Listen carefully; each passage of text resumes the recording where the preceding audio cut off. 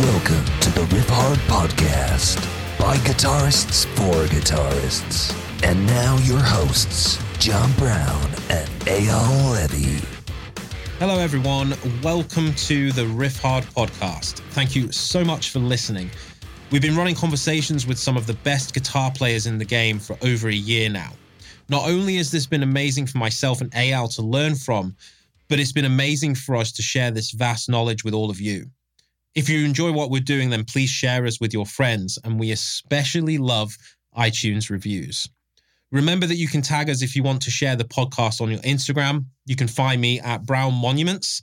That's BROWNEMONUMENTS.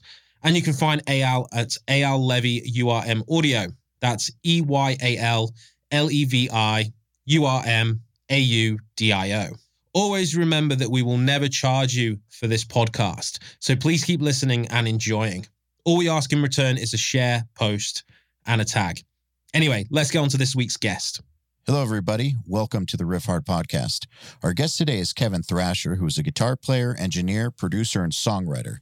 He is the guitar player and primary songwriter for Escape the Fate, as well as one of the production minds behind all of their releases. Recently, Kevin has been working in the studio with some of the biggest artists on the planet, such as Travis Barker, MGK, Avril Lavigne, Scott Stapp, and many, many more. Kevin is the definition of prolific, and I'm super stoked that he is on this podcast. Here goes. Kevin Thrasher, welcome to the Riff Hard Podcast. What's up, EL? Thank you for having me. It's a pleasure. Nice to meet you, mate. What's up, John Brown? Such a boring name, isn't it? I know, mine's Kevin Gruft, so it's Thrasher now. Thrasher works. So classical guitar. Classical guitar. Just picked it up recently. That is so unexpected. That's all I'll say. So I want to hear about that. Yeah, it's so funny because I started taking classical guitar lessons from our old bass player in Escape the Fate that plays in Falling Reverse. He's like the lead guitar player for Falling Reverse, and he's a buddy of mine. And we chat all the time, and he's a crazy, amazing classical guitar player. And I bought one a few months ago just to kind of I guess I'm like a guitarist, right? So I figured I should have a classical guitar, and it's a lot more challenging than it looks. Yes. It's a completely different instrument, but it's sick. I've been having so much fun with it. It's like meditating almost when practicing it. Are you sight reading? Sight reading tablature. Okay. All right. Yeah, because sight reading notation is a whole other nightmare. Yeah, I used to do that when I was younger, but I haven't sight read notation in like 12 years. So, is it something that you're doing just to expand your musical horizons, or is there like a career reason? I guess there is both. I mean, one was I've just been doing so much like punk rock and kind of power chords and, some lighter music. So I guess classical was a way to just like strengthen my brain a little bit in the artistic world of learning music. And then on top of it, I think for career reasons, I work with a lot of like rap producers and different genres. So it's nice to pull out a classical guitar and kind of play a loop, finger picking, or doing a completely different style. And I imagine that you're going to get chord progressions in your head that would have never come up otherwise. Yeah, totally. I think it's that, and having, working on the bass notes as well as the melody, it's better for figuring out your voicing, and definitely leads to writing more interesting stuff, especially in the rock world too, which is based in that classical genre, like metal. Interesting that you say that about the bass notes and working that with the melody and it leading to more interesting writing, because I've always felt like guitar, electric guitar at least, or the way that we learn to play electric guitar for these genres we're in, is not set up great for writing like the way that, say, a piano is, because you can do multiple things at the same time at the piano. It's just there for you. Guitar is not always great because nothing sustains. I guess that's even more true with a classical guitar. Right. It's hard to do multiple things at the same time. So classical guitar, definitely, you can get very adept at having melody, bass, and harmony going all at the same time. It's a lot closer to how you would write on a piano. Exactly. And then even little techniques such as vibrato, you're doing a sideways vibrato rather than an up and down vibrato, is something to get used to. And, you know, coming from like the metal and shred world, I just want to always play fast. And classical guitar really forces you to slow down pieces in order to get the emotion out of the guitar. You have to play them slow and kind of, there's a freer tempo to it all, because a lot of it is slowing down and speeding up, and there's more freedom to it. As in no tempo, basically. There's no tempo. Exactly. I know I'm trying to follow along with other classical guitarists on YouTube or Spotify, and it's like there's no tempo to follow. You just have to, you're like understanding their feel, which is super cool, especially after doing so much editing and everything's like so on the grid, and you know, making sure every guitar part is aligned and every vocal's aligned and every drum hit is aligned all day long. Playing something that has that much freedom is kind of awesome. I imagine that fluid tempo, where the tempo matches the expression, is something that you could bring back to the type of production you work on.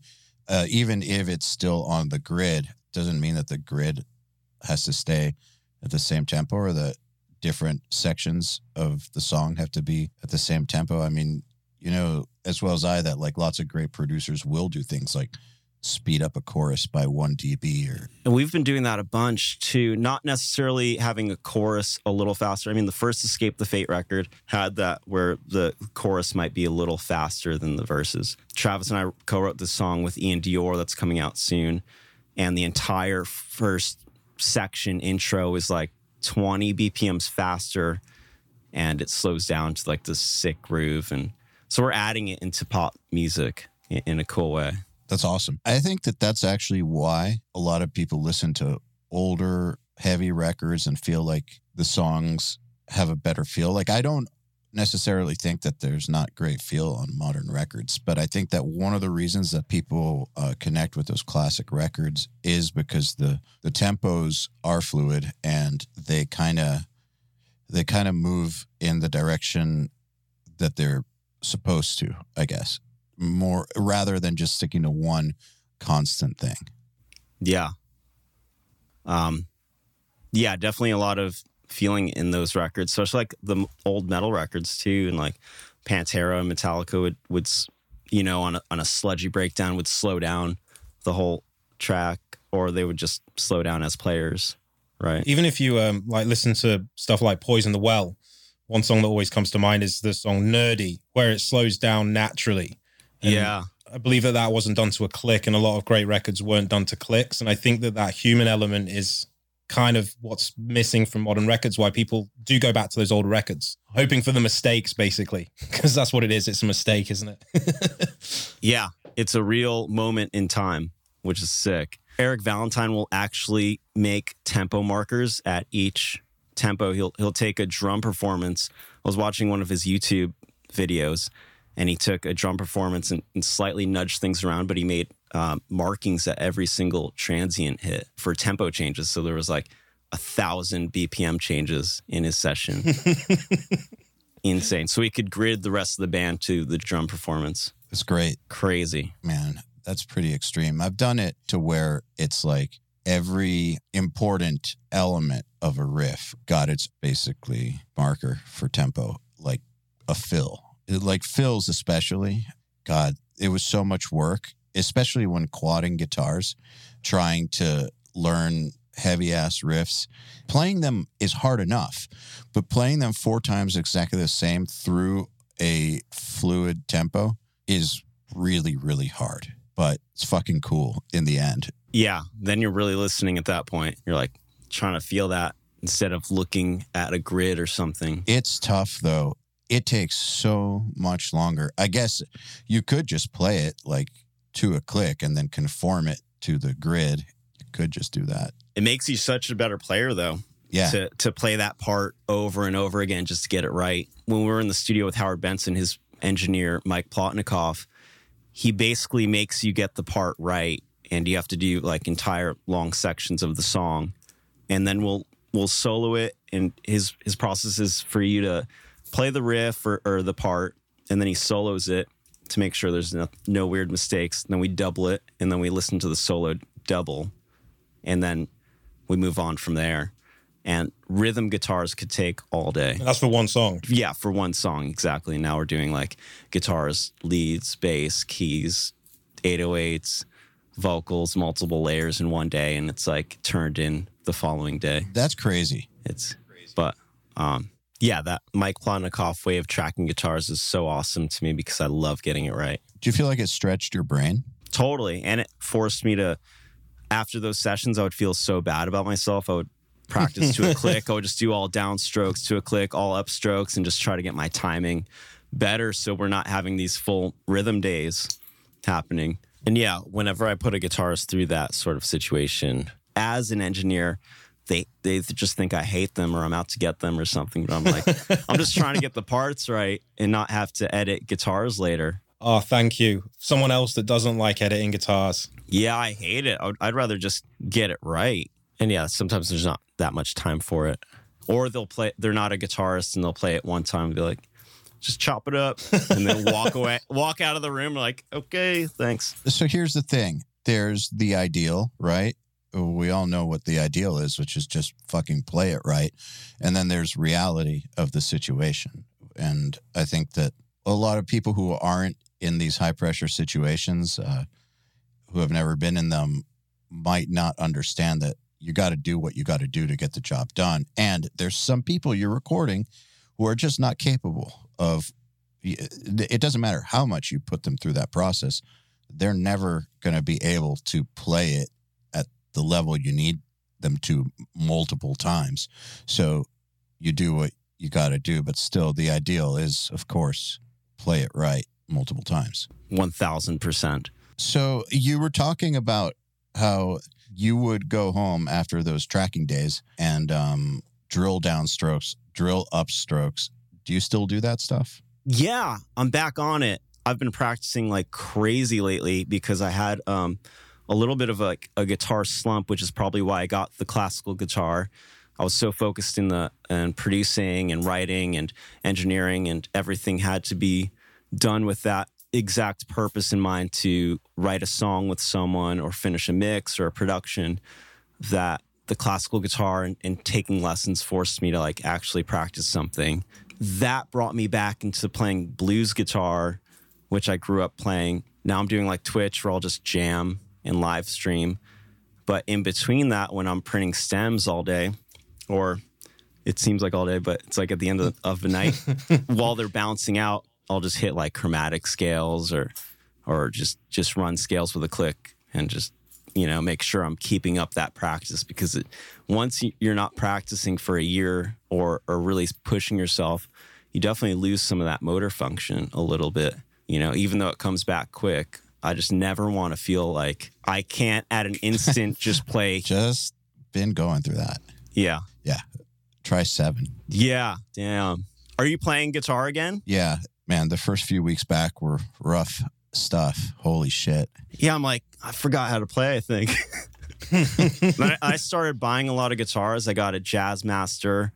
I got Gibson gave me like a crazy 1959 Les Paul Heritage and a Holy 335 Sick. Custom. And those inspired me to play even more, because I'm like, literal dream guitar in my hands. And as soon as I pick up that guitar, I just want to play it all day long. It's so dope. Do you feel like now that you did kind of have that slump, you came back and tried something brand new, got new guitars, like basically you're back in it now. Do you feel like now that you've like gone through the slump and recovered, that your playing is now better than it was before? Yeah, it's getting better. But also, I have a different approach while playing, probably. And it's usually with the purpose of writing songs. But I guess, yeah, my ears are trained so much more, because I really took a strict approach to engineering over the last year and a half or 2 years. and where that was my only focus, and that was the only thing I really cared about doing and getting good at. And now I feel more comfortable with that world. So I've swung back into guitar playing, and I've signed up for like random courses online. I'm on Instagram and I just look up these badass shredders and I'll message them and even ask for a guitar lesson. Like, I'll take a lesson with anyone. Whatever gets you inspired, you know? It's interesting because we were just talking about this the other day. When you take a songwriting approach, there's only so many hours in a day that you can spend on this. And so if you're spending your time on that, you're not going to have the time to spend on like taking technique all the way. But I feel like at the same time, with all the experience that you have at this point, you can be a lot more intentional about when you do focus on technique, and the technical stuff that you do practice will probably be a lot more effective now. Yeah, it's certainly more focused. I mean, I do have so many interests. So I got that classical guitar, so I try to play that every day, at least for a few minutes. And then I'm back on the shred kick where I'm just like playing as fast as I can and working up my speed with the metronome again. Yeah, I guess every day I'll kind of like pick a thing to work on, whatever I'm kind of interested in. It might be even some blues stuff where I'm grabbing some jam tracks on YouTube and I'll just jam blues all day, and I'll look up some like Stevie Ray Vaughan licks and master those. Is there anything that you do like as a baseline every single day, or close to every single day, like a technical baseline or just like a musical baseline? Like, this is like a warm up, or like I got to do downstrokes for like 5 minutes straight to a click every day, or it goes like whatever, something like that. I feel like maybe because I'm so ADD with it sometimes that I'll just pick one thing for that day that I'll focus on. It might be like a 1, 2, 3, 4, like John Petrucci rock discipline warm up or something like that. Or it might be that day where I want to play classical guitar. So I'll play the classical guitar at home with my like coffee in the morning before going to the gym. And I'll take the classical guitar to the studio and I'll pick that up like in between sessions or anytime I have a minute. And then the thing with getting different guitars in different styles, I'll probably pick a guitar each day and play something on that, which will evoke a completely different emotion or style. So you're kind of trying to expand to as many different places as possible to find inspiration. Yeah, it feels like that. I feel like that little kid where it's like I'm just grabbing all these different guitars and getting excited by them. Like a jazz master is going to make you play completely different than like a ESP Horizon, which with a Floyd Rose. Just a little. So, yeah, right? It's interesting because like a lot of the stuff that you're saying you're working on, a casual listener to the stuff that you release, at least in the studio, your band does have some shreddy stuff. But like if people are listening to like your daily output in the studio, it would be hard to pull a comparison or like to understand how it applies. But I think that anything that makes you better applies. Yeah, I think the most important part for me is just to have the discipline to pick up a guitar every day and practice something. So that is my routine, I guess, is throughout any given day. I'll definitely look at all the guitars I'm surrounded by and have to pick one up. And I just have a metronome app on my phone that I put on, and I'll run scales or whatever. Maybe like there's a lick that an Instagram guitar player has played that I'll learn or something. Or has the metronome always been part of your way of practice ever since the beginning? Yeah, my old guitar teachers showed me like a metronome. They'd have a metronome in their little teaching area, and I would take like 30-minute guitar lessons at a mall at our local music shop in upstate New York. Mike Campese is the guitar player's name, and he would show me stuff, and I would always come a little early, and I would hear him like shredding, and I would come and be like, "You have to teach me whatever you were doing just now." And he'd be like, "Okay." And he would kind of show it to me, and I'd take it home and practice it like obsessively until I could come back the next week and show him that I could play whatever he had just taught me. I think that you probably got lucky with your guitar tutor teaching you with a metronome. Right. I guess I got that concept early on for sure, because I remember like going over the G major scale, like the 3 notes per string G major scale all up and down the neck, and I was playing it really slow. And one day I got frustrated and I was like playing it really fast. And I had this like spark or this aha moment where I was like, oh my God, I think I can shred. And I took that moment and I started to focus it in on it and just start doing like the alternate picking part of just like running the 3-note thing faster and faster until I could do it. Do you have this like drive or like this thing where you have to see things through to the end? So if you start working on a technique, you're going to stick with it until it's like where you feel it's quote unquote mastered? Or is it more just like, this is what I'm interested for the time being. We'll see what happens with it. And then this is the next thing I'm interested in and we'll see what happens with it. Right. I think it is focused where I have to finish the task of whatever it is I've set out to do. So yeah, for the classical thing, I'm like still listening to classical guitarists in the morning and staying inspired by that. And I just want to get that part of it right. Yeah, I think it is that drive to finish things once I've started them. One thing that I have noticed is that I find it super important to keep on taking in new things so that my brain stays activated. But then at the same time, I have to keep on making sure that the things that I was working on actually get taken to their conclusion. I mean, obviously there's no real conclusion to any of this, but what I feel is the conclusion. And there's this fine line I personally have to go back and forth between, because since you're never really going to have anything perfect, like never actually master anything, you could sit there with the same exercise for the next 10 years if you wanted to. There's this like mental game to knowing how much time to put into something versus when to add something new. Totally. I think there is a limit to it, right? For me, sometimes it'll be a lick or something that I'm working on and I'll be videotaping it for an Instagram timeline post or something. And that sometimes is it. Job is done.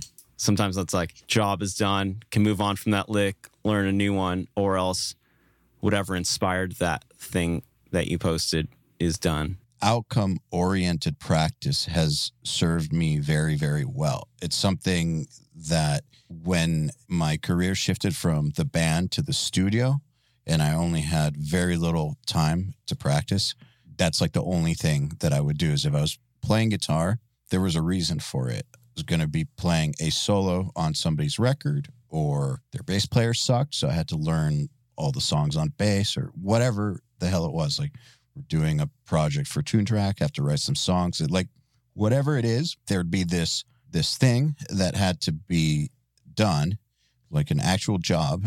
And there were techniques involved with being good enough to do that. And so then that would be the entire focus. And I found that in some ways, working on it like that, I made a lot more progress in a shorter period of time than maybe back in the day when I would sit there for 8 hours and have like 30 minutes of scales, 30 minutes of arpeggios, 30 minutes of fucking legato, 30 minutes of sight reading. That kind of practice has its time and place, I think, when you're a lot younger. But that outcome-oriented way of doing it, like you just described, I think is super effective. Yeah, I think it's important to have a goal, whether it is mastering something for a video or mastering something to be recorded on your record or you're writing a song. I was watching this Ed Sheeran documentary on him making record, and he talked about songwriting that way, where he finishes every song he writes, because if he doesn't finish, it's like a dirty tap. So it's like if he's writing the worst song of his life, the dirty tap is running, and if he doesn't finish it, there's going to be some of that dirty water in the next song. So some of that song's going to have some of that bad part of his bad song that he's writing. I was actually going to bring this up just before about how these people that we see that sit on the same songs for years and years and years. And the reason that they can't move on is because they haven't put an end to it. And I feel like it's the same way with techniques and focusing on that. I get into those ruts as well, Eyal, where you practice something over and over and over again and you don't know when to stop. But if it's for a goal, such as finishing a song, then I find it's a way to escape it and also call it a day so that you know when to stop. Because it's knowing when it's the same as writing a song. When do you abandon it? Because it's never finished. You abandon it, right? Yeah. Abandon, or now I don't know, man. Abandon is such an extreme word. Abandon implies that you have left it in the past completely and none of it is coming with you. And the thing about this style of practice is you're taking those lessons that you learned while working on that thing, whatever it is, a technique or finishing a song, you're bringing that skill or that experience with you forward. So you're not really abandoning it, in my opinion. Abandoning would be like gone, forgotten. Right. I guess so. Just a different words than maybe I would use. Say there's a song, like say that my band wrote Bleed or something. And had to learn how to play it for the recording. Which took them 6 months, by the way. Dude, unbelievable that any human can play that. Meshuggah wrote that in 6 months. Or learn to play it in 6 months. Yeah, apparently it nearly didn't make the record because Thomas Hooker, it took him 6 months to be comfortable with it. It's also the only track that he uses triggers on live. It's fucking unreal. But I'm using that song as an example just to illustrate my point.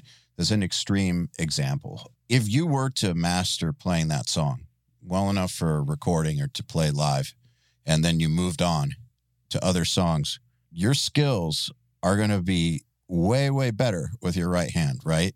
Like you're not abandoning that. You're taking your enhanced self with you. That's true. Right. And if you show it to someone and you don't get the best reaction, you know not to write that sort of song again. You're like, let's not do that again.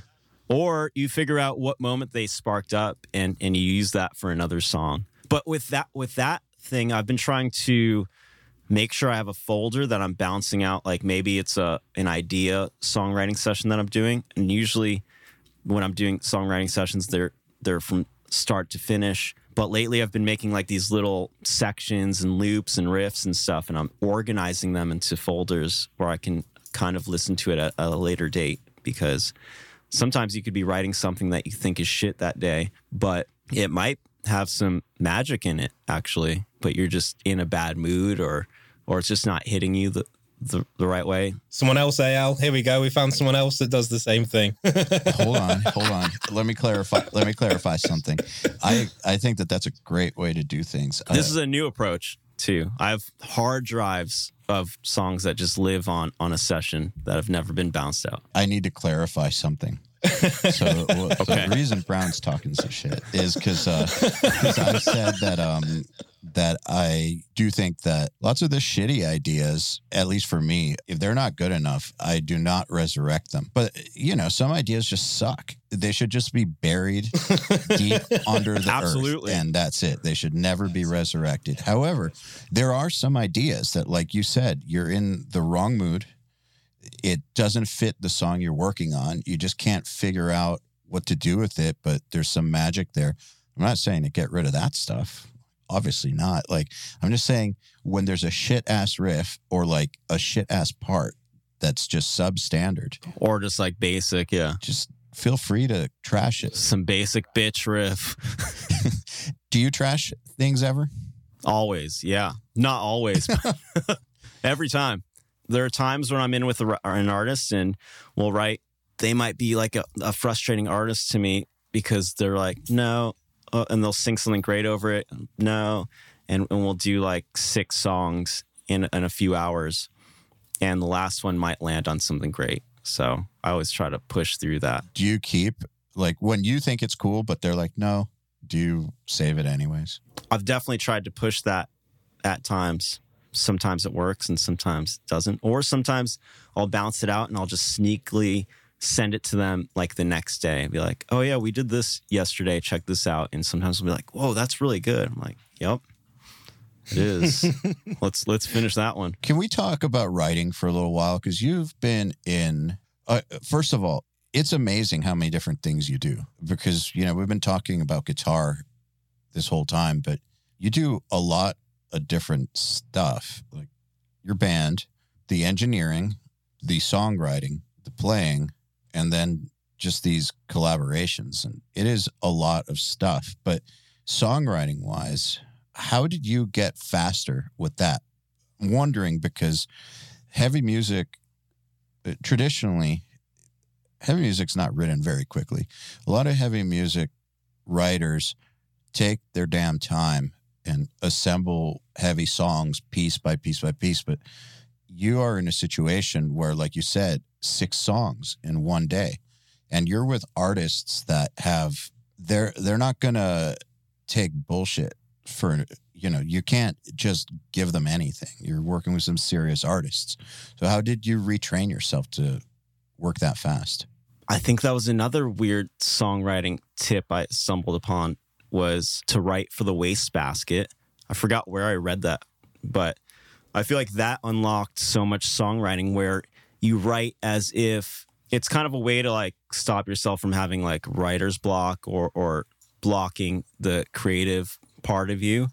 And it's write as if like you don't care about it so much. So it's like not putting so much weight on a particular riff, but just writing instead of thinking about writing the most original riff you've ever written in your life or trying to beat like a Metallica riff. It's like, which you'll never achieve. You kind of just write a riff and you get it out, and you do that as if like, whatever, I'll just like toss this one away or whatever. And that's how you get going. And once you start getting in that flow state, you write like a lot.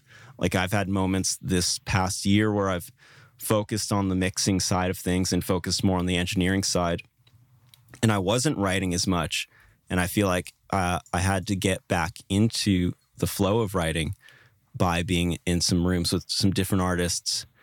And once you get in that flow state, it's like, it's game on. Do you think a lot of metal songwriters get stuck in the emotional attachment to every single part of their song? And that's kind of part of the problem, isn't it?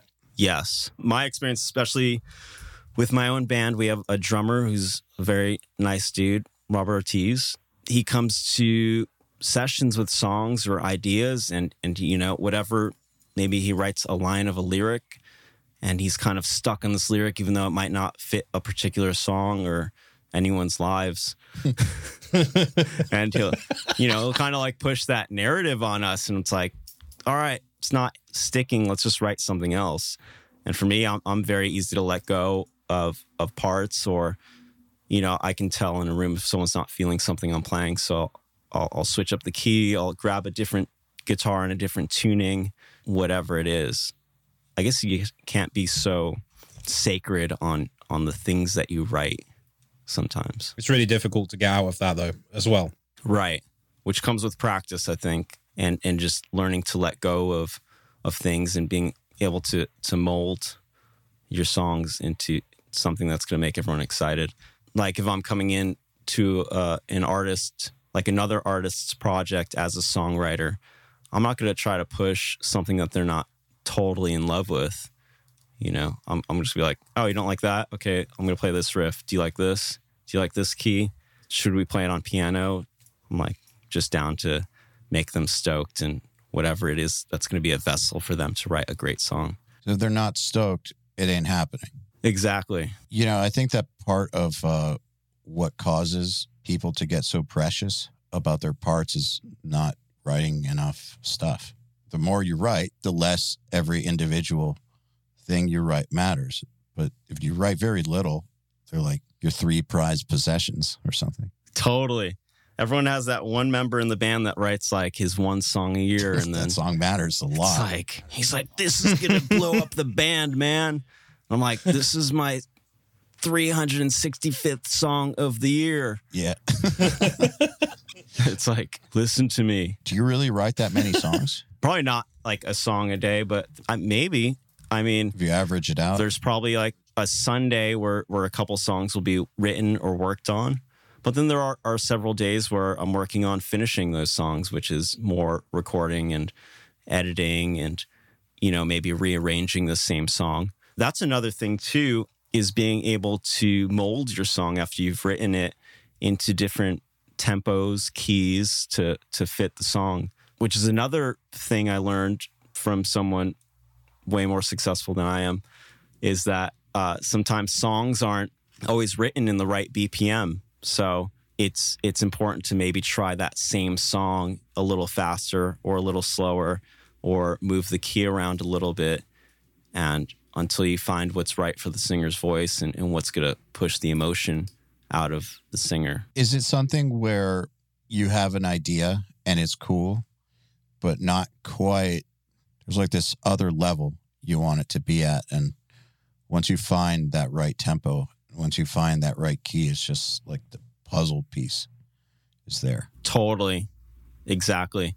There's a song I worked on with Travis, and I think we had 75 versions of it. Holy shit. Like I had written the song name and dash. I do 1, 2, 3, 4, 5, all the way to, I mean, they usually don't get that far, but I don't do like the 1.13, 1.12 thing. I'll just do like version 1, version 2.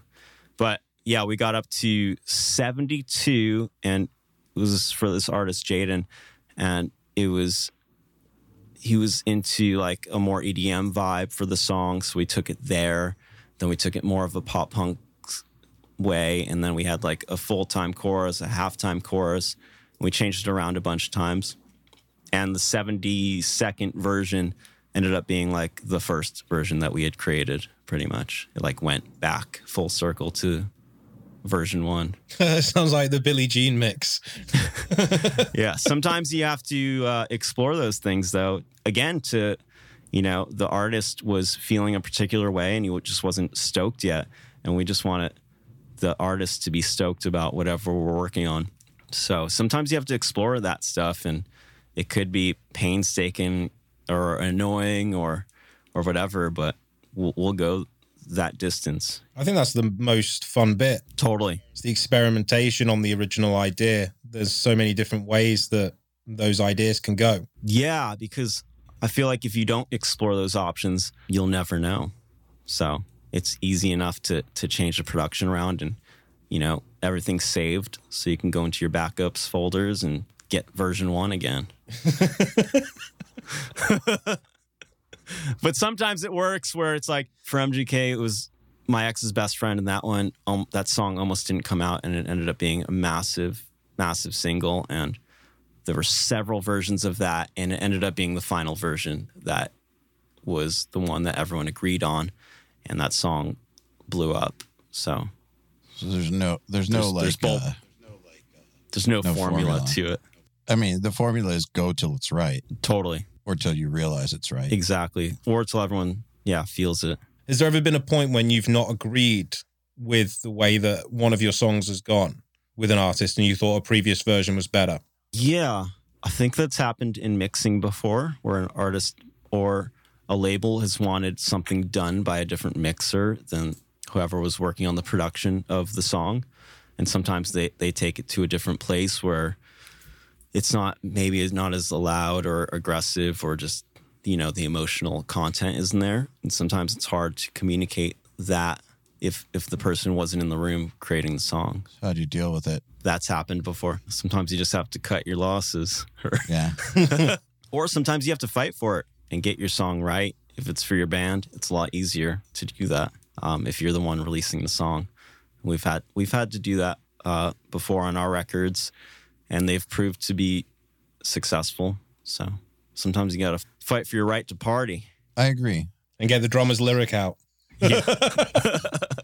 Fight for your lyric. With artists you're working with, you're talking about how you're trying to get them stoked, right? But what about when they're stoked on something you're not stoked on?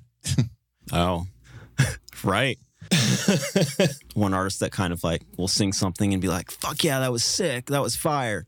And you're like, oh yeah, totally, let's do that one more time.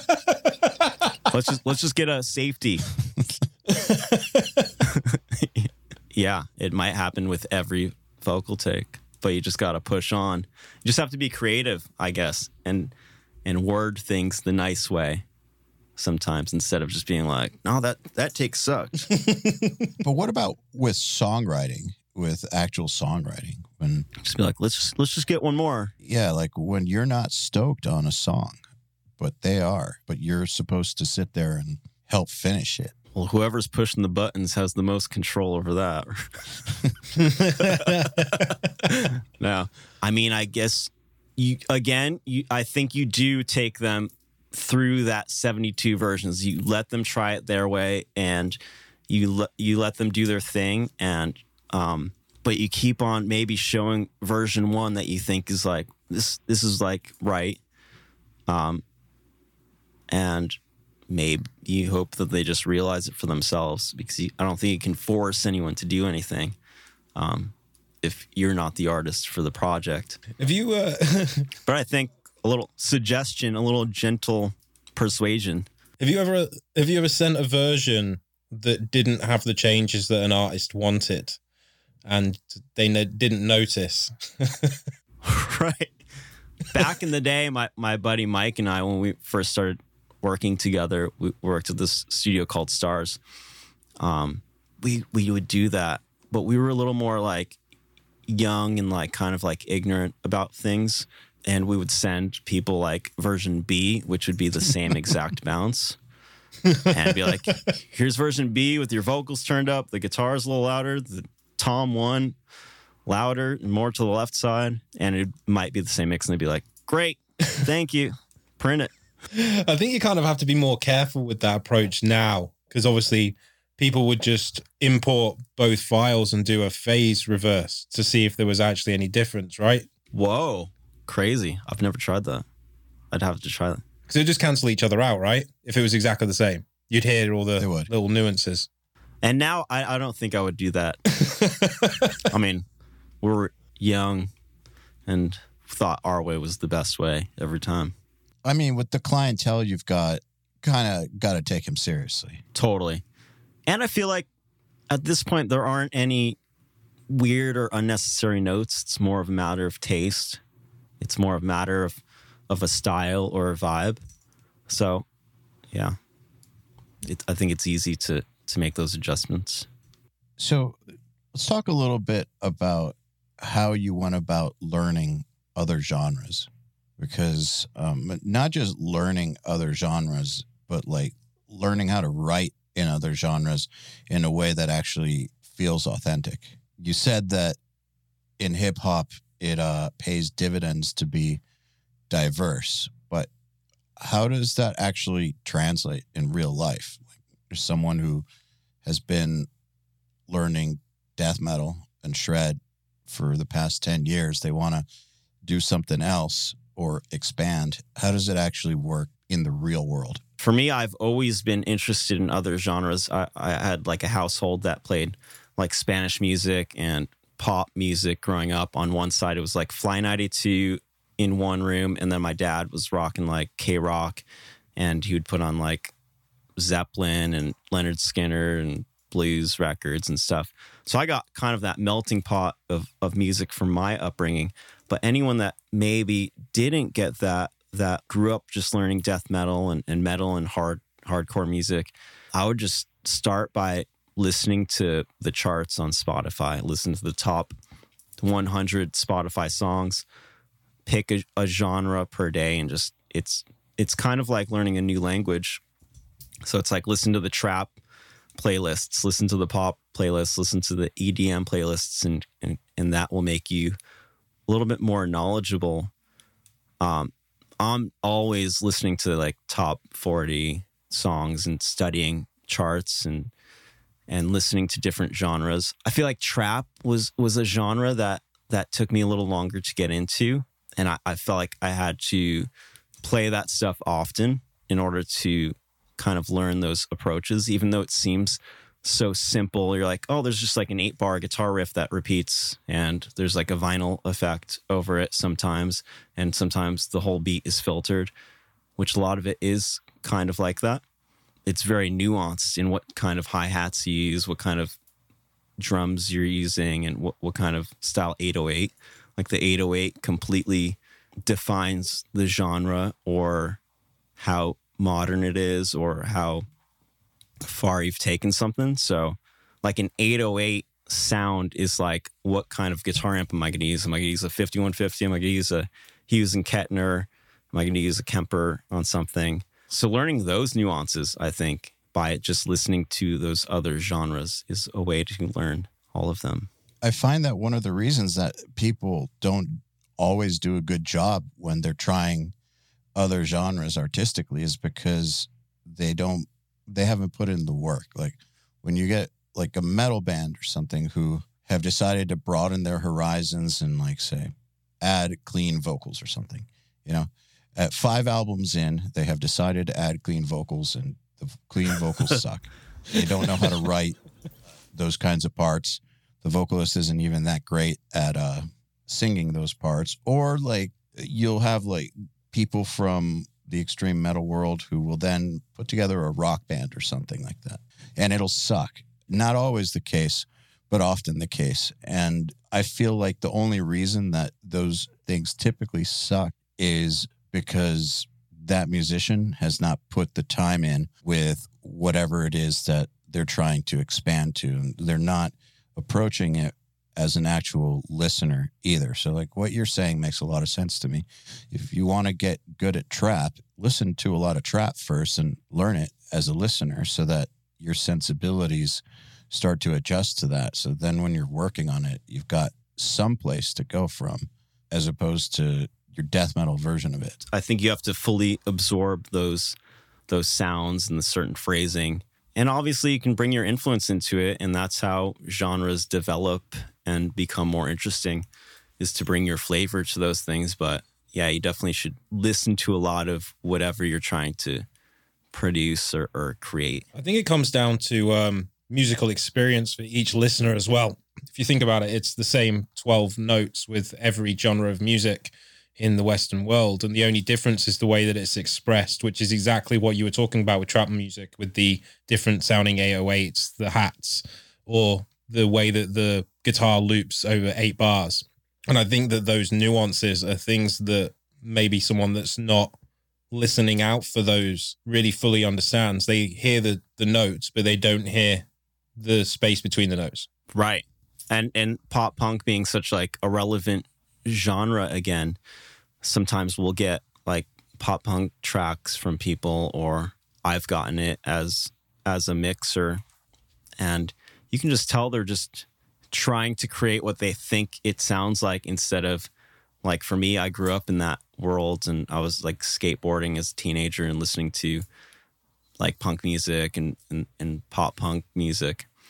So I feel like I understand that genre so well, but someone might be listening from the outside in and just create something, and it's like, oh, it's just a couple palm mutes, but they'll have like death metal sounding drums over it, and it doesn't work.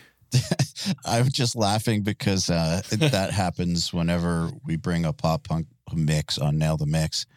The death metal people, oh wow, they will mix it. Imagine A Day to Remember with 127 snares. Exactly, where they're a little fuller and rounder in the actual production, probably. Yeah, of course. It's one of those things where, Brown, like you said, or actually, Kevin, I think you said, or one of you said that you can still take your own flavor with you. And I actually think that's unavoidable, right? Yeah. Because it's still you. No matter what you're doing, it's still you. Your tendencies are still going to be your tendencies. I think so. And that's what makes everyone an individual. I think, yeah. How many people have tried to play like Eddie Van Halen, except no one will ever sound like Eddie Van Halen or Jimi Hendrix, or it'll just sound like your version of them. And that guy trying to play like Van Halen can't play like that guy. So everyone's going to have their own voice. Do you worry at all about developing your own voice, or do you just worry about developing your musical abilities? Yeah, I don't worry about having a particular style or something. I feel like that's ingrained in what I do and how I play. And I think that's just from how many hours do you spend practicing classical music? How many hours do you spend practicing blues or whatever you're listening to or whatever your influences are? And that's going to come out of me completely different than it would someone else, even if they're trying to sound like me, or say another guitarist was writing solos for Escape the Fate, it'll sound like them playing solos in Escape the Fate. It won't sound like me doing it. No, only you can sound like you. Yeah, I think so. I think that's for every individual. Yeah, absolutely. So I would dare say that if someone sounds generic or, writes generic songs and has a generic style of phrasing things or whatever, So, I mean, there's a lot of generic people out there too. It just is what it is. A lot of basic people out there. Yeah, I mean, no offense. It just is what it is. Like, no offense to anyone listening. Sorry. I want to hear a little bit about what goes into hip hop sessions from your end, like the diversity involved that you said is important. So yeah, hip hop sessions. It's funny, oddly enough. Nowadays, when a hip hop artist is coming to our studio, they're looking for something more rock and roll. When Trippy came in, Travis Barker and Trippy did a record together where Travis presents Neon Shark, which was the name of Trippy's record, and Chino was on it. There was a bunch of features on it. MGK, Black Bear, but Chino was definitely a sick one. And with that, Trippy was looking for a hard rock record. His influences were the Deftones, and that was like his definition of his rock that he was into. So we made a record like that, but he still did like more of his rap approach to it, where he would go into the booth and his engineer would cut his vocals and he would go part by part from the start of the song and kind of put it together. And that one performance of it would be the song. It was single vocals. There were no doubling the chorus. There might not be a chorus. And we kind of made choruses after the fact, after they left. But yeah, it was definitely a different approach for those. But I guess if people are coming to you guys, they're coming to you guys for a reason. They want what you do. Yeah. Or else they want a flavor of it. If it is more of a trap artist, then there will be some live drums underneath the trap stuff. We have 3 kits set up now. We have a small pocket kit that's like a tiny ass kit that I just put up a single mono room mic up for. And we have this big warehouse kit. And we use those as tools to blend underneath trap drums. So I'll take this big roomy warehouse sounding kit and maybe filter it out, use Devil Lock on it, turn the darkness up, mix all the way up. Yeah. I don't see a lot of people using that one as kind of a filter, but that one's a cool filter, whatever it does. One knob filter is a great one. Yeah. And we filter these drums in different ways to make them sound unique. And I think that's how we tie it into the rap world. I was about to say it's interesting. That is interesting. It is. And we use different creative things. Like I make a lot of loops. So I'll make loops for all different types of artists and a lot of pop artists and a lot of rap producers even. And for those loops on the rap ones, I'm never making the guitar sound like a normal guitar. Maybe a couple of them I'll send something that sounds like an actual guitar playing, but usually I'm using some sort of pitch shifting or like a rotary sort of sound. Like I'll pitch it up an octave or pitch it down an octave and make it sound like a bass. And I'll make different guitar loops like that. And I just try to find interesting ways to incorporate guitar into music that doesn't naturally have guitars in it. What are the ingredients of a loop for you? Like the basic ingredients? A chord progression, a melody, and something that you can just loop over and not get tired of. So I'll usually have a main part of the loop, which would be a chorus, which has like a nice chord progression, some melody lines. Maybe I'll put a baritone guitar on it or add a little bit of bass, but I'm filtering the bass to allow room for the 808s to go through. And then I'll have a verse section, which would usually be a filtered section and maybe less notes are played. And then I'll make just a C section, which would be like a bridge or something different. And I'll put a BPM on it, a key, and title it whatever the feel of that loop would be. Do you do the rhythm side of it? I do, yeah. And they're coming from me, so it's like usually when guitar is played on some like rap or trap records, it's someone that doesn't necessarily play guitar, so I try to play a little sloppier almost, so it sounds a little more authentic, raw, authentic. But sometimes I'll make them really good and make them precise. I've been making a lot of classical guitar loops and some Spanish style guitar loops, which that classical guitar lessons have played a part in. And those have been super cool. I love the idea of incorporating what it is that you're actually working on. The reason I bring that up is because I noticed this when I was at Berkeley. I've noticed it over the years. I've noticed it online in the Riff Hard group, that a lot of people will work on things because they think they have to, but there's a disconnect between what they're working on and life or their music or what they actually want to be doing. It's like they're learning exercises as if the exercise was the be all end all thing. They're not incorporating it. And I feel like incorporation is that final step, right? When you've learned something new, you don't really know it until you've made it your own somehow. Right. And I think that maybe that Berkeley way of going about it by learning all these different things that maybe you're not using is a part of exploring at first. Like you're a newer musician, so you want to try all these different things. You're like, I might want to try jazz. Oh, I hate jazz. Let me try classical guitar. And maybe they like that, or else they like a different part of it. So they're just exploring for the first time. Yeah, it's kind of like when you go to school, you do a bunch of subjects that you're never going to use. You're like, why is there math?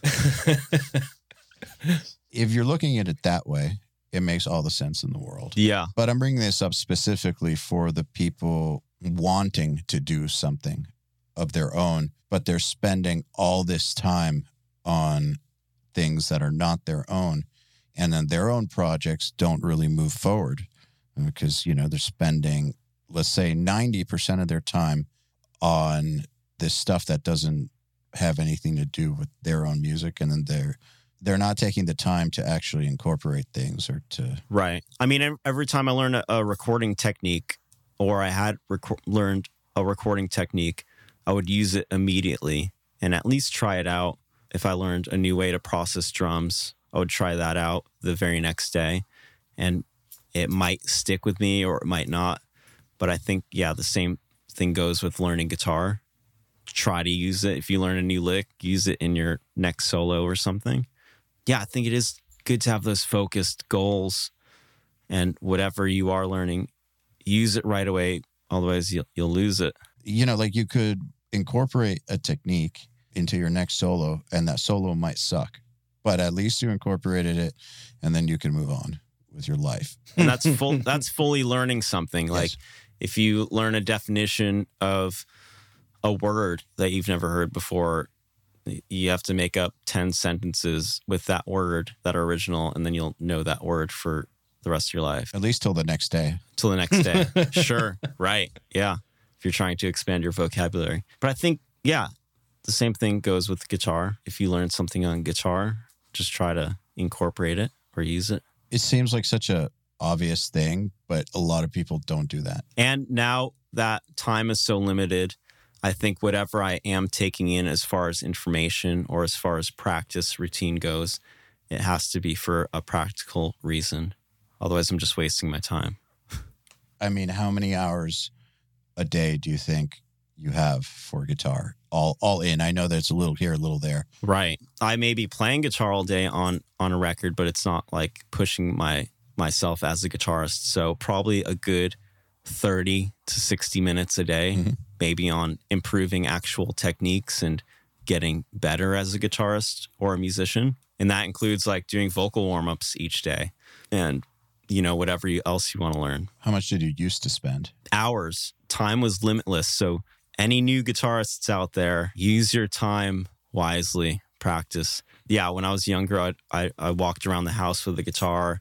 I took it everywhere. I would take it to school. I was jamming with my brother who plays drums. We'd jam in the basement of our house for like hours. I was never interested in video games or like other things that the kids around me were interested in. I would just play guitar all day, every day. And then tour, actually, I started getting a lot better because I started using all that downtime on tour to practice. But that's also a discipline too, because on tour there are many distractions. There sure are.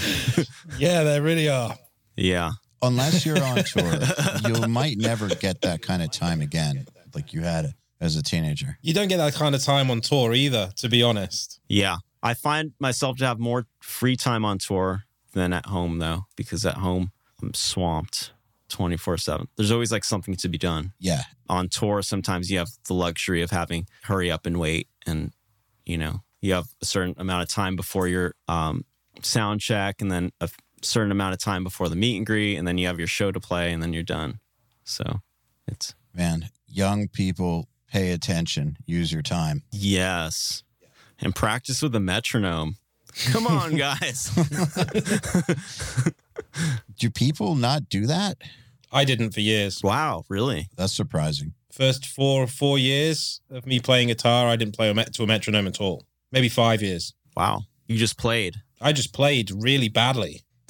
It's hard to imagine you sucking. I know a couple dudes that are shredders that wouldn't play to metronomes too, that have just been on tour, and they could just play for hours just shredding. But someone like Ollie from All That Remains, when we toured with Ollie, I remember he had the old metronome, like the big Doctor metronome or whatever it's called, machine, and he would practice with headphones on all day. Mm-hmm. And that inspired me again to do that. I feel like I'm not practicing if the click's not on. Yeah, something turns on, right? Where you could just be kind of playing the parts, but as soon as the metronome's on, my brain turns on in that way, where I feel like I'm actually getting better. Actually playing the parts. Yeah, with the classical guitar, it's trickier because I was practicing with the metronome, and then once I learned that we had to be slowing things down and speeding up, you have to unlearn how to play to that click. It's weird. Learn rubato. Yeah. Is that what it is? Yeah. That's what it's called, right? Mr. Rubato. One thing that's funny is I think now drummers, they all play to a click. That's like a normal thing. And I remember when I was first trying to get drummers back a long time ago, finding a drummer that played to a click was like finding a fucking diamond or something. Yeah. Now it's the norm. The drummer for Escape with Fate never practiced to a click. He just practiced to Metallica records. That were not recorded to a click. That were not recorded to a click. Yeah. I mean, I feel like things have changed and now it's the norm just because everyone has access to technology. But man, it used to be a rough world out there. It was. That's so funny because there was a turning point where you grow up and you're like, all right, we're going to put the drummer on a click now. And they're totally freaked out and don't know what is happening. That happened to my old band. I remember we tried to make our old drummer play to a click and he just started throwing his drumsticks at us. Or it's like when guitarists get on in-ears for the first time and they can actually hear themselves. I went the entire first half of my touring career without in-ears. And once I finally got on them, I realized every time I jumped off a riser, my guitar would make this nasty noise and I was pulling notes out of tune. And I learned how to have controlled rocking out moments and without sounding like shit the whole time. And there's guys that'll put on in-ears and like, there's feedback. And I'm like, that's your guitar feeding back. And you basically just use those situations to learn how to play better live. In-ears are great. It is amazing what happens once you realize what you sound like. What the sinking feeling of playing that many shows, sounding that shit. Yeah. It was pretty horrifying for me getting in-ears on. Yeah. You're like, I'm not killing it every night. And then I remember using in-ears for the first time, and it was on tour with Avenged Sevenfold, and it was really the first time I used them. And I kind of had to stop rocking out so hard. And then I learned how to rock out while playing in tune, in key, in time. all those things that are important. It's a lot of pressure. Yeah. You notice every little fret, like that probably made me a really good studio guitarist because I would hear the frets making that loud squeaky noise, and I'd figure out creative ways to not have that. I mean, I track so many guitarists that don't know how to mute the other strings so they're not playing while playing the guitar. Like if you're doing octaves, like why is that B string ringing out? And they want fret wraps or whatever. And I guess I learned to do that just by not thinking about having fret wraps, but using specific techniques. If I have my first finger on the A string, then part of the pad of my first finger is muting the low E string, and little nuanced things with guitar playing that that are really hard to teach other people. I think that the experience of having a guitar with a lot of gain on stage, just like this unruly beast, will really drive that home. If you're paying attention like you are on in-ears, it'll really drive it home, because you're every time you hear that noise, you realize that it's you and that there's a lot of people watching you sound like shit. And that's a really good way to hammer it in, where I think if someone just has the bedroom, where there's nothing wrong with the bedroom, but a lot of people get really good in the bedroom, but the pressure's not there. Exactly. It's just not. You can't recreate that feeling of fucking up in front of a lot of people with an instrument that is loud as fuck. It's loud, unruly. Yeah. There's active pickups in it. And I think I realized it on that Avenged Sevenfold tour where we're playing some of these amphitheaters and larger venues where we weren't face-to-face with the audience, and it's not like a chain reaction type show. It's this massive show where they're seeing your face on this big screen, and they're so far away, and the only thing they can really do is hear what you're playing. They don't care that you're making a particular face or you're jumping around like crazy or throwing your guitar behind your head. I mean, that stuff is super cool. And if you're in a noisier band like that, then rock on. But if you want to be more precise and, make sure everyone's muted when the music stops, then you have to take those things into consideration and play to those parts. And it will make you, like you said, a way better studio guitarist. Exactly. Especially if you have click going on in your ears and you're playing to it. One of the main things as a producer or engineer that has caused me to pick a different guitar player when recording a band isn't always their ability to play on the click, though. That's a big one, is like how hard do they pick? How in time do they pick? Of course, that matters. But then beyond that, it's like, how clean are they? Even with like taping up the springs and doing all that stuff, still like, how clean are they? And the person that has the less bullshit going on typically wins, at least in the kind of stuff I've recorded. Totally. Same. Unless I'm plagued with just replaying it later. Well, yes, there's that too. I've always let the artist know that was happening. Have you? Yeah. If it needed to. It's honorable. I think so.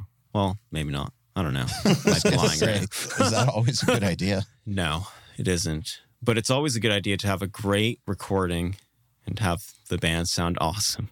Because even if the players are not playing that well, it's going to reflect on you as the recording person, the out-of-tuneness. But that's the way, picking guitarists as well, even if it's not like maybe the most shredding guitarist, maybe the rhythm guitar player has a better pick technique where they're not having such a downward scraping sound. It's more of a flat pick where you can hear the notes being pronounced a bit better. Maybe it's the drummer. You never know. It might be the drummer. I've been involved in situations where the drummer is the best guitar player in the band.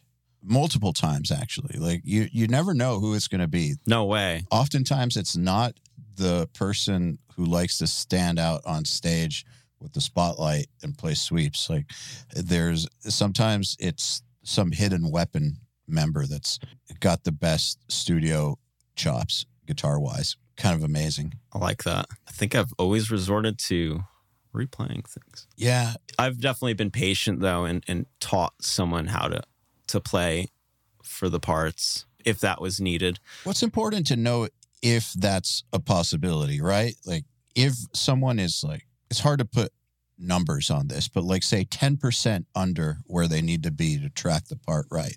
You can probably get them there through proper coaching and all that. And that's going to change their life too. So it's like you're going to change the way they play in every studio situation going forward. And they're going to thank you, even if it's like a grueling rhythm guitar day.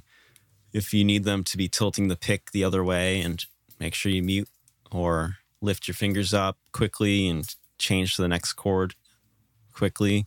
It's good stuff to teach and lend that knowledge out. Yeah, but if they're nowhere close, right? Yeah. Not like 10% under. Like, say they're like 75% less good than they need to be. you're not going to get them there in a day. You're not even going to get them there in 2 days. Like, they're going to need to go home and practice for a while in order to get that. And then at that point, I think replaying it yourself is the way to go. And you've got 12 other songs to track and drums to edit and a singer they've got to work with. Unless there's a $1 million budget. It's not your fault, too, that the guitar player didn't practice. So I've heard some engineers say that there's like this moral issue with doing that. And I just don't see the moral issue because, like you said, at the end of the day, you're going to get judged for what that thing sounds like. Yeah. If you don't take steps to just do whatever it takes to have it sound great, the guitar player is actually the asshole for not getting their shit together and coming in and knowing how to play. That it's not your fault that they didn't do their job. But then you have to do your job, though. So the fact that they didn't do their job doesn't stop that you have to do yours. It's honestly hard being a tracking engineer. Like sometimes when you're tracking a band and you're like, and they're in a band and they tour and they do all that stuff, and you're like, I practiced my downstroke palm mute picking so much. I failed in a recording session and went home and practiced it obsessively at one point. And it's like, for them to not try, it's like, let's put some effort in. It's weird. You would expect them to have figured out what it takes. But that's what Riff Hard is all about. That's right. It's making these guitar players better. Hey, it's still difficult recording your parts, even if you're practicing a lot. Like, I'm currently recording our new record and I'm scared. That makes you such a better player, though, recording your own self. Yes. Since I started playing again, I have been doing the Riff Hard stuff, the exact same thing that we tell people to do. My playing's back. But the one thing that I've been doing beyond that is I've been recording all these exercises. Like, so I've been doing the exercises just as a means to an end, like to get my playing back. But nice. I don't trust anything until it's recorded because you can't really hear what's going on when you're playing. Like, you can, but not completely. You don't totally know. There's like, you're hearing it through your body and like you're feeling things, and there's like pick noise, and you're also in the moment, so you're not knowing what's happening. Exactly. You might not always know that you're rushing or dragging or whatever. You might think you're feeling it and then play it back and you were ahead of everything. Yeah. That's why I've been practicing too. And it's so funny that you've been back into it. And I saw Joel Wanasak. Yeah, he's back into it too. He's back into it. I feel like I'm back into it. I feel like I'm in this weird circle of all these, everyone's getting back into guitar shredding. It's awesome. It's funny with Joel, people think that me and him talked about it or something, like that we coordinated. It's completely coincidental that he got back into it at the same time that I did. There's something in the air. Pandemic. Yeah, but it's been a long time. Yeah, for you guys haven't like really been working on that for a while, right? Yeah, but I mean, the pandemic's been here for a while. True. Something in the air. It's the new virus, Could Shred be. 19. I'm wondering if you feel the same way. So now that I'm back to it, but I've had a lot of success with other stuff, I don't have this crazy pressure on me that I did with the band, like a pressure cooker or a vice grip on my head. And now it's feeling like I can just play and enjoy it, and it's kind of free, which is really, really cool. Now, I know that like playing is part of your job, but like at this point, there's a million different things you can do, and you've had quite a bit of success in things that are not necessarily guitar. So now that you're back into it, is it a different kind of feeling? Yeah, a little different sort of vibe, but at the same time, I have that drive to get really good again. And I think that comes from, well, I am doing a show with Travis coming up. So That'll be fun. There's a drive within that. He's putting on this show called like House of Horrors. It's got Ian Dior, Mark Hoppus is coming back, Jaden, Hostler, MGK, Black Bear, and I think a couple others. And I'm playing guitar for the whole thing. So we're learning this set. So you better. Yeah. And it is a bit easier stuff, but I just want to crush it. The entire audience will be all the guitar players you've re-recorded the parts of. Oh my God. So funny. Or I just shred over some Blink stuff. That's very appropriate. Very appropriate. So that's also why I got like the Les Paul. I have like a Jazz Master, and is fitting that sort of genre where it's more rock based, and that calls for having a different instrument. I can't go up there with like the most shreddy Jackson. I mean, you could. Yeah. What you want to do is appropriate. Probably should. But yeah, I've got some different guitars to help me out with that gig. I think it'll be fun to pull out some different instruments. And I see that's a common thread as well with guitarists. I've seen these guitarists that have had endorsements for their entire career that I've known of, and I'm seeing them pull out all these different guitars on Instagram and Twitch. It's beautiful, and I love it. That's a new theme, and I feel like I'm right on that train as well, where I'm like interested in playing all different types of guitars, and that's exciting. Believe we were talking about that with Herman Lee on his episode. Yeah, we were. How the exclusivity / endorsement situation is not what it used to be. It has changed, and many people are just not into the exclusivity unless there's like a really good reason to be. Right, unless you have maybe you have an artist guitar that you're selling, which is great. But even then, social media has changed the game to where, because so many people will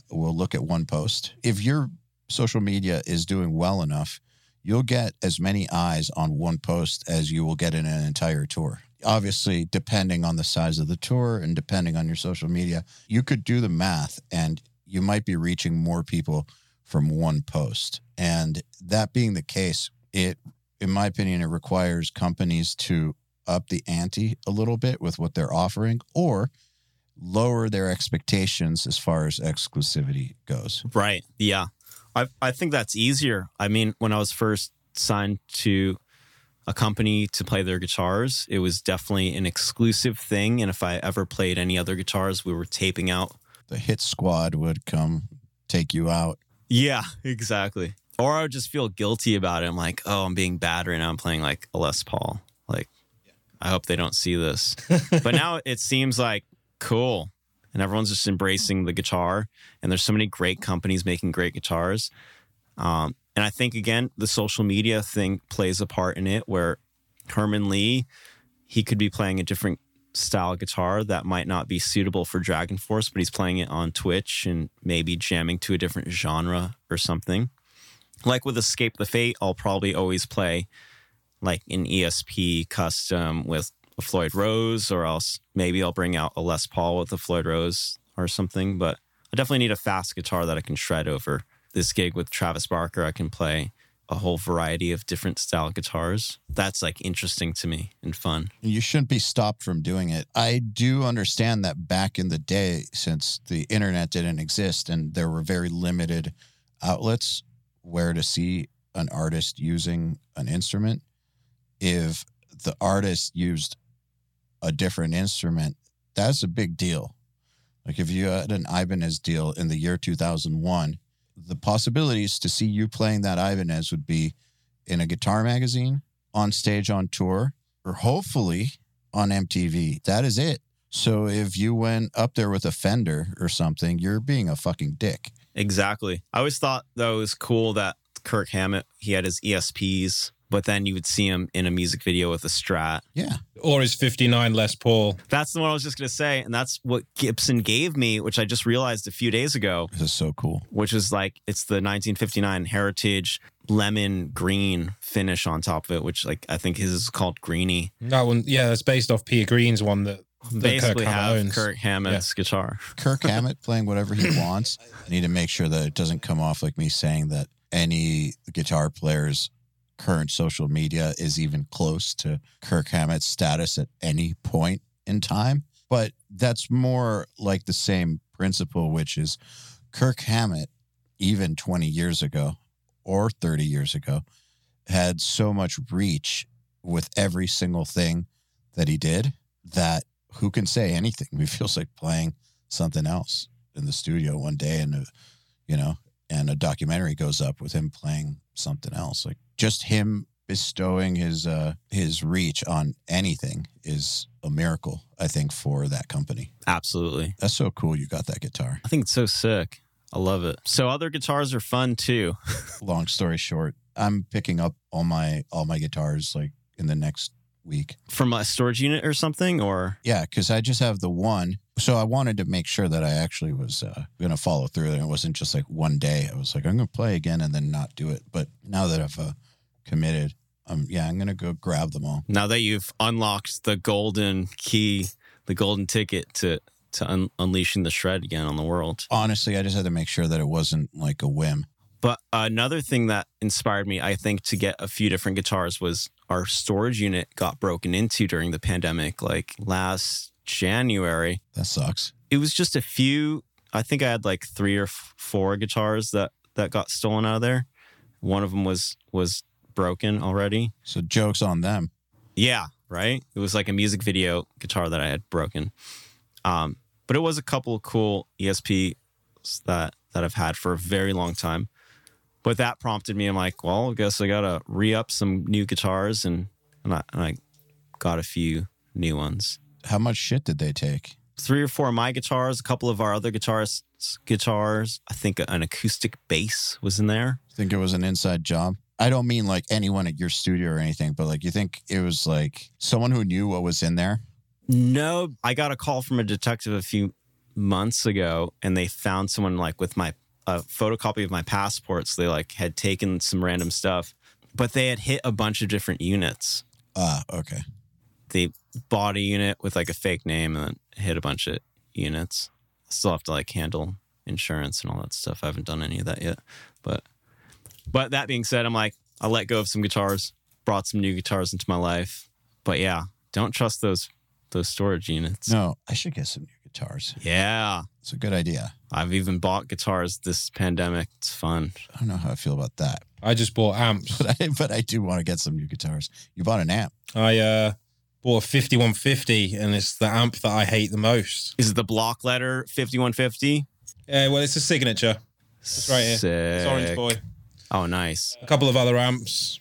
But yeah, I didn't buy any guitars this pandemic, which is bizarre for me. I had to buy that classical guitar because no one wanted to endorse me as a classical guitarist. I'll show them one day. Did you try? Yes, of course. Yeah. Always go for the DM first. No. But yeah, I got a sick Cordoba. I love it. Maybe they'll give me one now. You've said it on the Riff On podcast. It's going to happen. That's right. It's cool. I want to get some vintage guitars. That's a rabbit hole of expensive. Yes, especially now the vintage guitar market went up like crazy. Yep. I used to work for a shop on Denmark Street in London. And part of my job was to hand deliver some of the more expensive of the vintage guitars, 59s with the bursts intact, pre-CBS strats and stuff like that. It's pretty amazing just to be able to play all those guitars. Just because it's old doesn't mean it's good. Right. That's so fun. That's so true too, because there's people that come in with their old vintage guitars and they won't stay in tune, and the session will take twice as long as it needs to. And I'm like, well, we also have this guitar that stays in perfect tune and sounds probably just as good. I would rather play a new guitar that stayed in tune more. Me too. In a studio setting, at least, or live. I was actually thinking that I'd like to get an Evertune guitar. Never thought about that before, but it just dawned on me when I tried recording something yesterday. I was like, oh man, this again. I want an Evertune. Yeah, they're fun. They're great too for having in a studio for other people to play as well. There's sometimes, because the pressure you apply to the string is going to make it sharp or flat at times. So a lot of it can be feel. So maybe not an experienced guitarist would be nice on Evertunes. And I've tracked a lot of rhythm guitars with an Evertune. It's so much easier. I personally prefer the hours of hatred, wondering why this string won't stay in fucking tune. Right. Fuck that. I'm getting an Evertune. Do it. Yeah. I have a guitar with an Evertune here, by the way. I get it, but Brown, how our time is. And I know you can relate, Kevin, I don't have the time right now in my life to tune your guitar. Not that. If I'm going to be recording quads, what are you planning? I'm not talking He's about making it, his- but let's just say if I'm going to be recording quads, I don't have the time to go into a tuning rabbit hole. Yeah. Or octaves. Why are octaves always out of tune? Yeah, and I love those octaves. I need an Evertune. I just decided it. Keep them out of tune for the record. Put an Evertune on a very old vintage guitar would be great.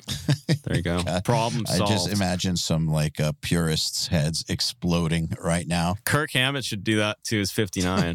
Oh my God. Be great. It's like $100,000 guitar. Or No, it's way more than that. is it $1 million guitar? It's between $500,000 and $1 million, I would say, for that one. It should be. I took 159 with the burst intact, and it went for £250,000, which is like $350,000-$400,000. This was 10 years ago. Oh, reported $2 million? Kirk paid $2 million for that guitar. Yeah. What a baller. I would have asked for a friend discount. What a legend. I know. This is fucking awesome. Hard flex. Yeah. Just a little. Hard flex, Kirk Hammett. And he plays it. That's one positive thing. Yeah.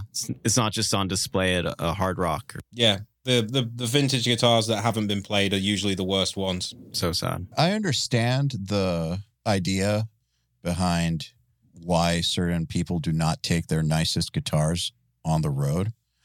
I understand. But then at the same time, I don't know. I understand why some people do take their nicest guitars on the road. Totally. They're just tools. Yeah, where are you on that? Just out of curiosity.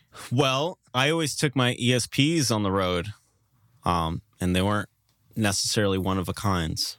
So maybe I was on the other side of that. But they were always good guitars. They're always like, the Japanese block letter ESPs that were really well made.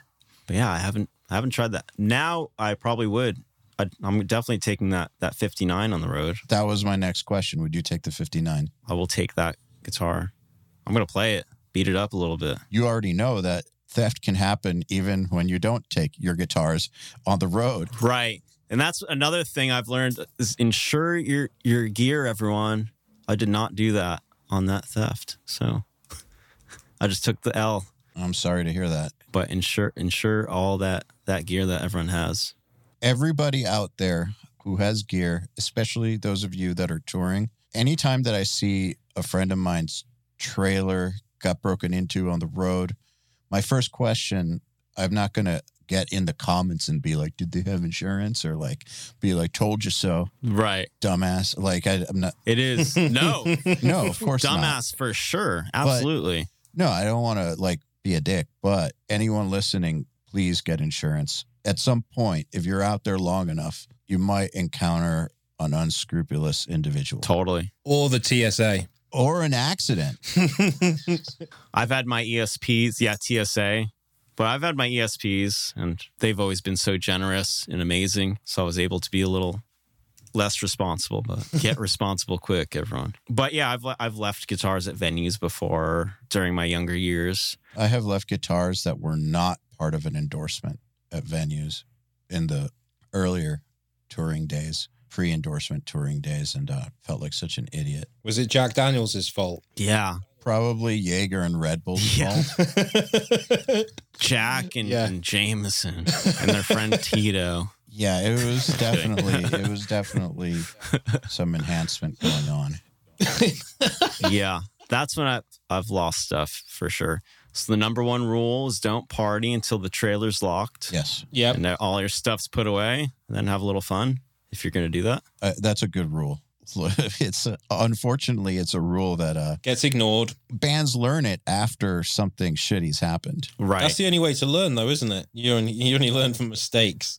Or you could pay attention to this podcast and listen to people who have done it and Right. and not have to go through that. It's a slippery slope. Were there ever any bands that when you first started touring that kind of showed you the ropes? Like for instance, when my band first started touring, we were very lucky that we toured with Goat Whore as one of the first bands, and they're like as professional as it can possibly get for an underground extreme metal band, like in that ilk. And so, we could have been stuck doing lots of smaller tours with bands that were not professional, but these dudes ran a tight fucking ship and were really, really cool and helped us not fuck up too bad.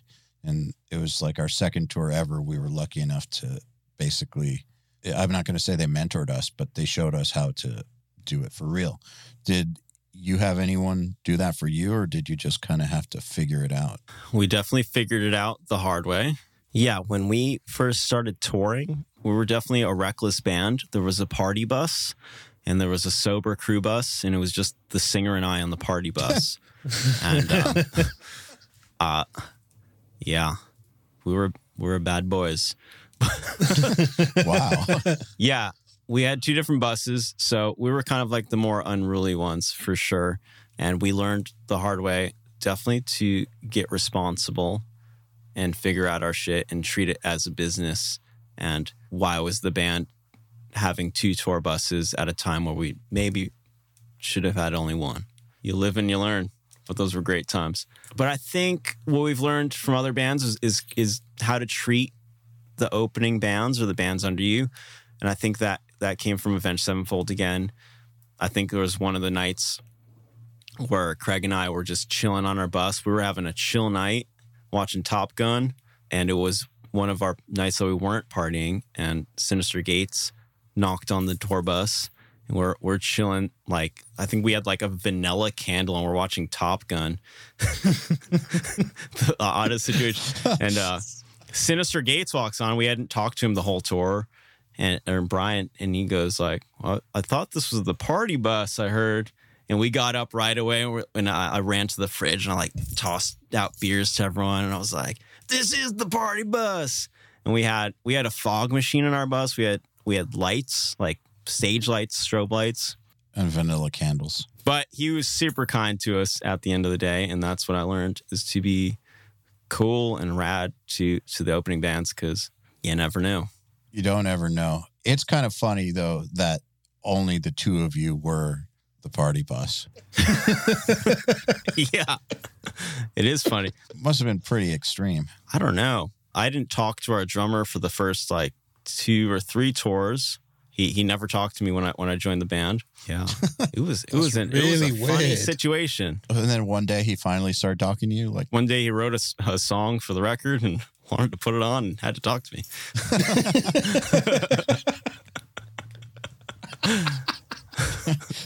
That's a good way to start. Good icebreaker. Nah, he's awesome. I don't know why I'm giving him shit on this podcast. He's not.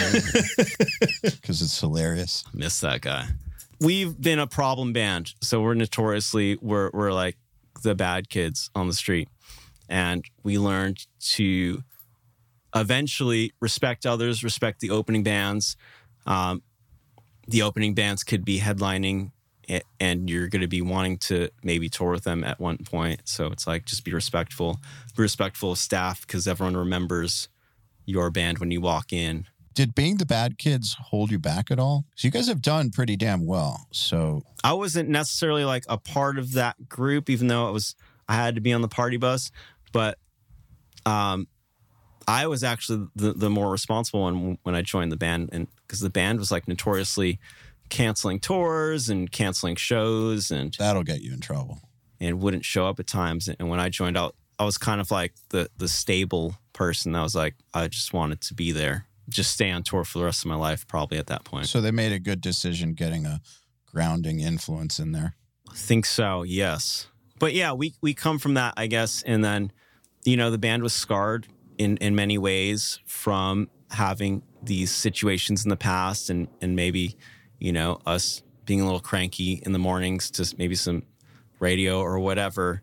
You learn really quick that you need to put a real effort to be, a professional band, and, the drinking and partying is not something you can show up to every day. Yeah, a few of us in the band are sober now, so that just goes to show. I'm not allowed to say who I was speaking with.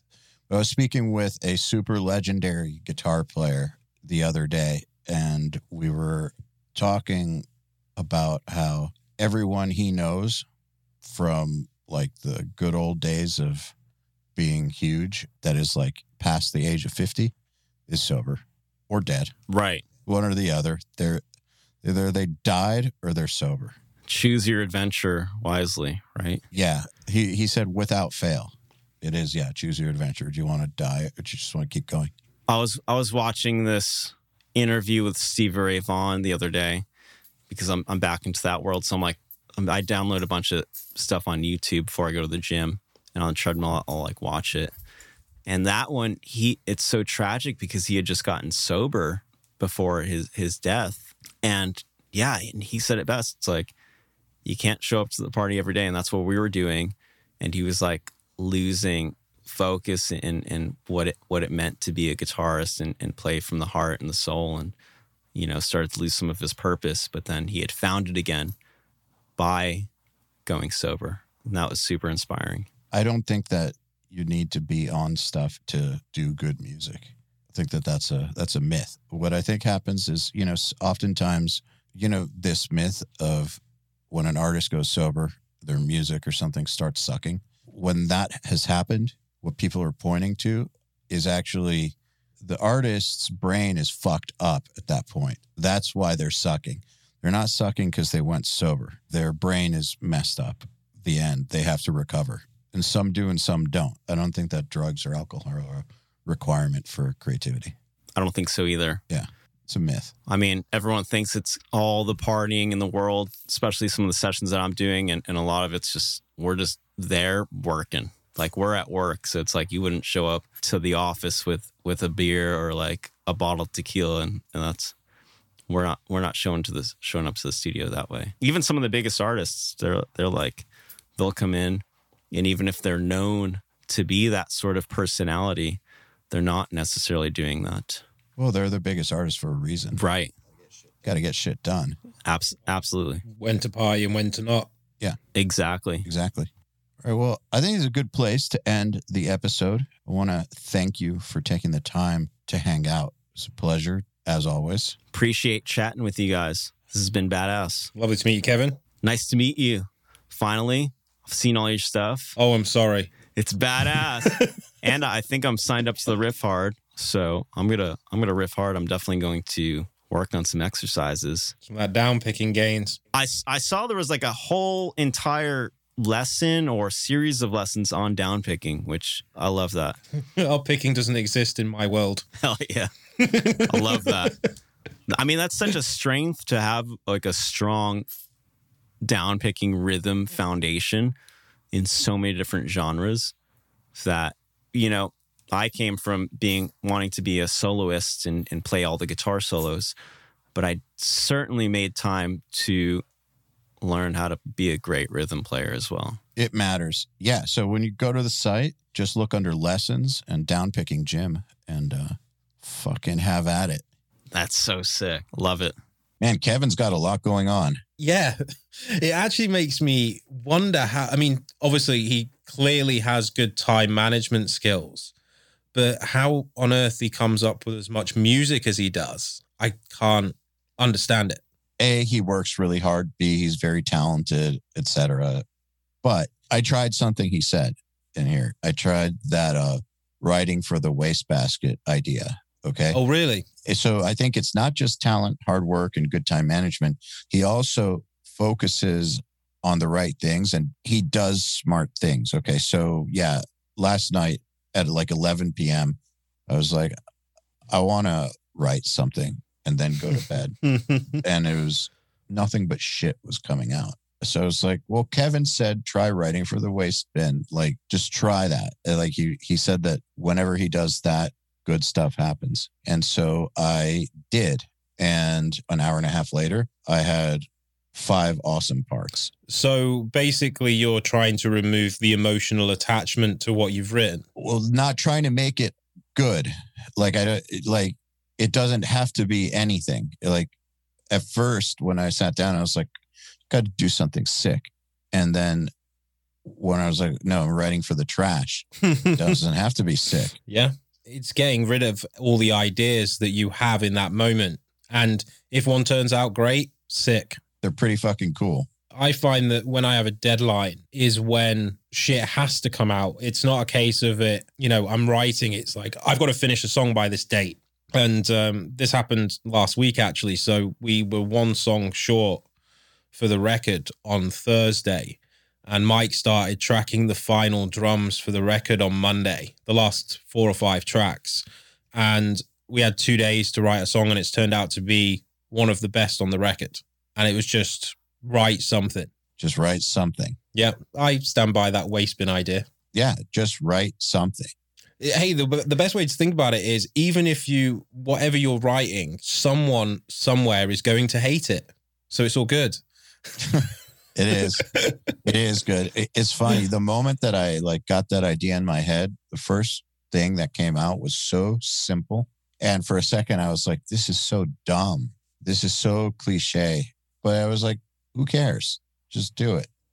And I just kept going. And it was actually pretty cool. It's hard as a musician. I'd consider you as well being more drawn towards technical guitar. I think that guitar players have this problem maybe more than most other musicians because we are constantly wanting to reach the pinnacle of our, how our technique. We always want to push ourselves. And I think that often or not, we forget about those simple lines and automatically associate them with being boring or crap.